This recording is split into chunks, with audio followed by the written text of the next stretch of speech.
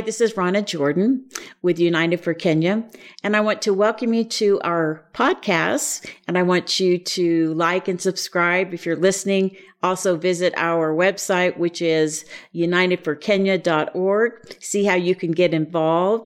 And we really want to challenge you to get out of your comfort zones and to help people not only in Africa where we serve and where we do water projects and housing projects for United for Kenya, but also to your next door neighbor, to your communities.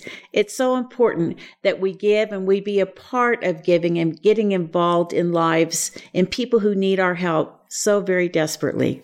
Thank you so much. I like to take this time to start out by sharing my journey. You know, I grew up in a normal American family and enjoyed all the trappings of modern life here and all the privileges that we have. But it wasn't until 20 years ago that I realized that my world was really small and it needed to be enlarged. And my oldest daughter took a trip to Africa. And when she came home, the first words out of her mouth were this: "Mom, we have to do something about the orphans." So she got together with some girls and they began to collect things that orphanages need, like toothbrushes and toothpaste and socks and all of those things. And one day she brought them home in a box and she said, would I find a missionary that worked with orphans in Africa and send this box to her? I found a missionary in Nairobi, Kenya, sent the box, and in it, I very flippantly said in a little note, if you need anything else, let me know. Well, you don't tell that to a missionary who works with orphans if you really don't mean it. Immediately, she wrote me back and she said, yes, we need a team of people to come and help with the summer program with our orphans. And we also have a building that we need to be refurbished. And so the next thing I know, I'm getting off a plane with 15 volunteers from the United States. And I'll never forget this. When I breathed my first breath of African air, of Kenya air, I remember thinking to myself, so this is what it feels like to be home, because God had just called me there. So for the next 10 years, I worked with orphans in the slums of Nairobi. Then in the year 2010, I met two men by the name of Shim and Jared Okello. And they had a vision to build homes, primarily for widows taking care of orphans. And they came up with a way to do that for only $400.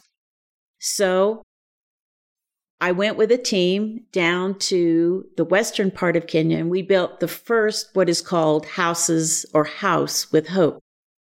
And when I came home, I was so amazed by this project because not only did it meet a humanitarian need, but also a house church started out of that home. But I was in a situation with my nonprofit organization at that time, and we were not in good shape. We had just barely limped through the 2008 financial crisis, which hit really everybody around the world. But with nonprofit organizations such as ours, that's the first thing that people stop giving to, and we were really just needing to close our doors. But before I did that, I thought, I'm going to tell my donors about this $400 house. This is really amazing. So instead of writing my donors a letter saying, thank you so much, but we're going to have to close our doors, I wrote a letter to my donors about this $400 house. And before I knew it, we started getting checks in the mail. People were talking about it. And once again, the ministry was thriving and we began to build homes. And I cannot tell you what a difference a house makes for people who are homeless, particularly widows who are able then to take in orphans and provide them with a home. It makes such a difference. It changes them really generationally.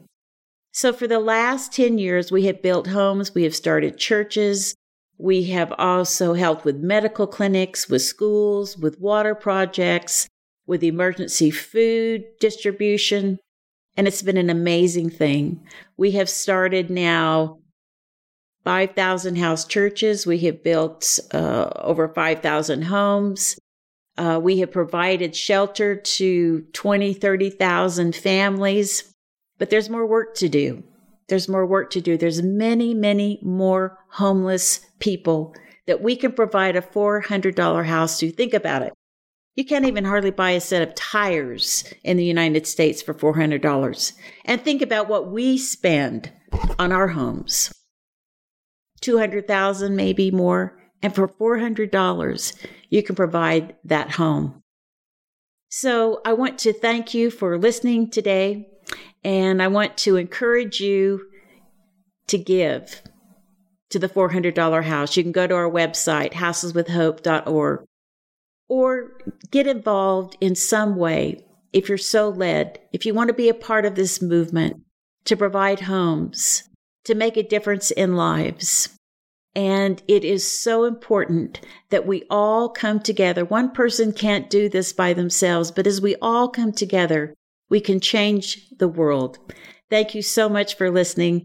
And I look forward to you listening and being a part of this podcast again. Thank you.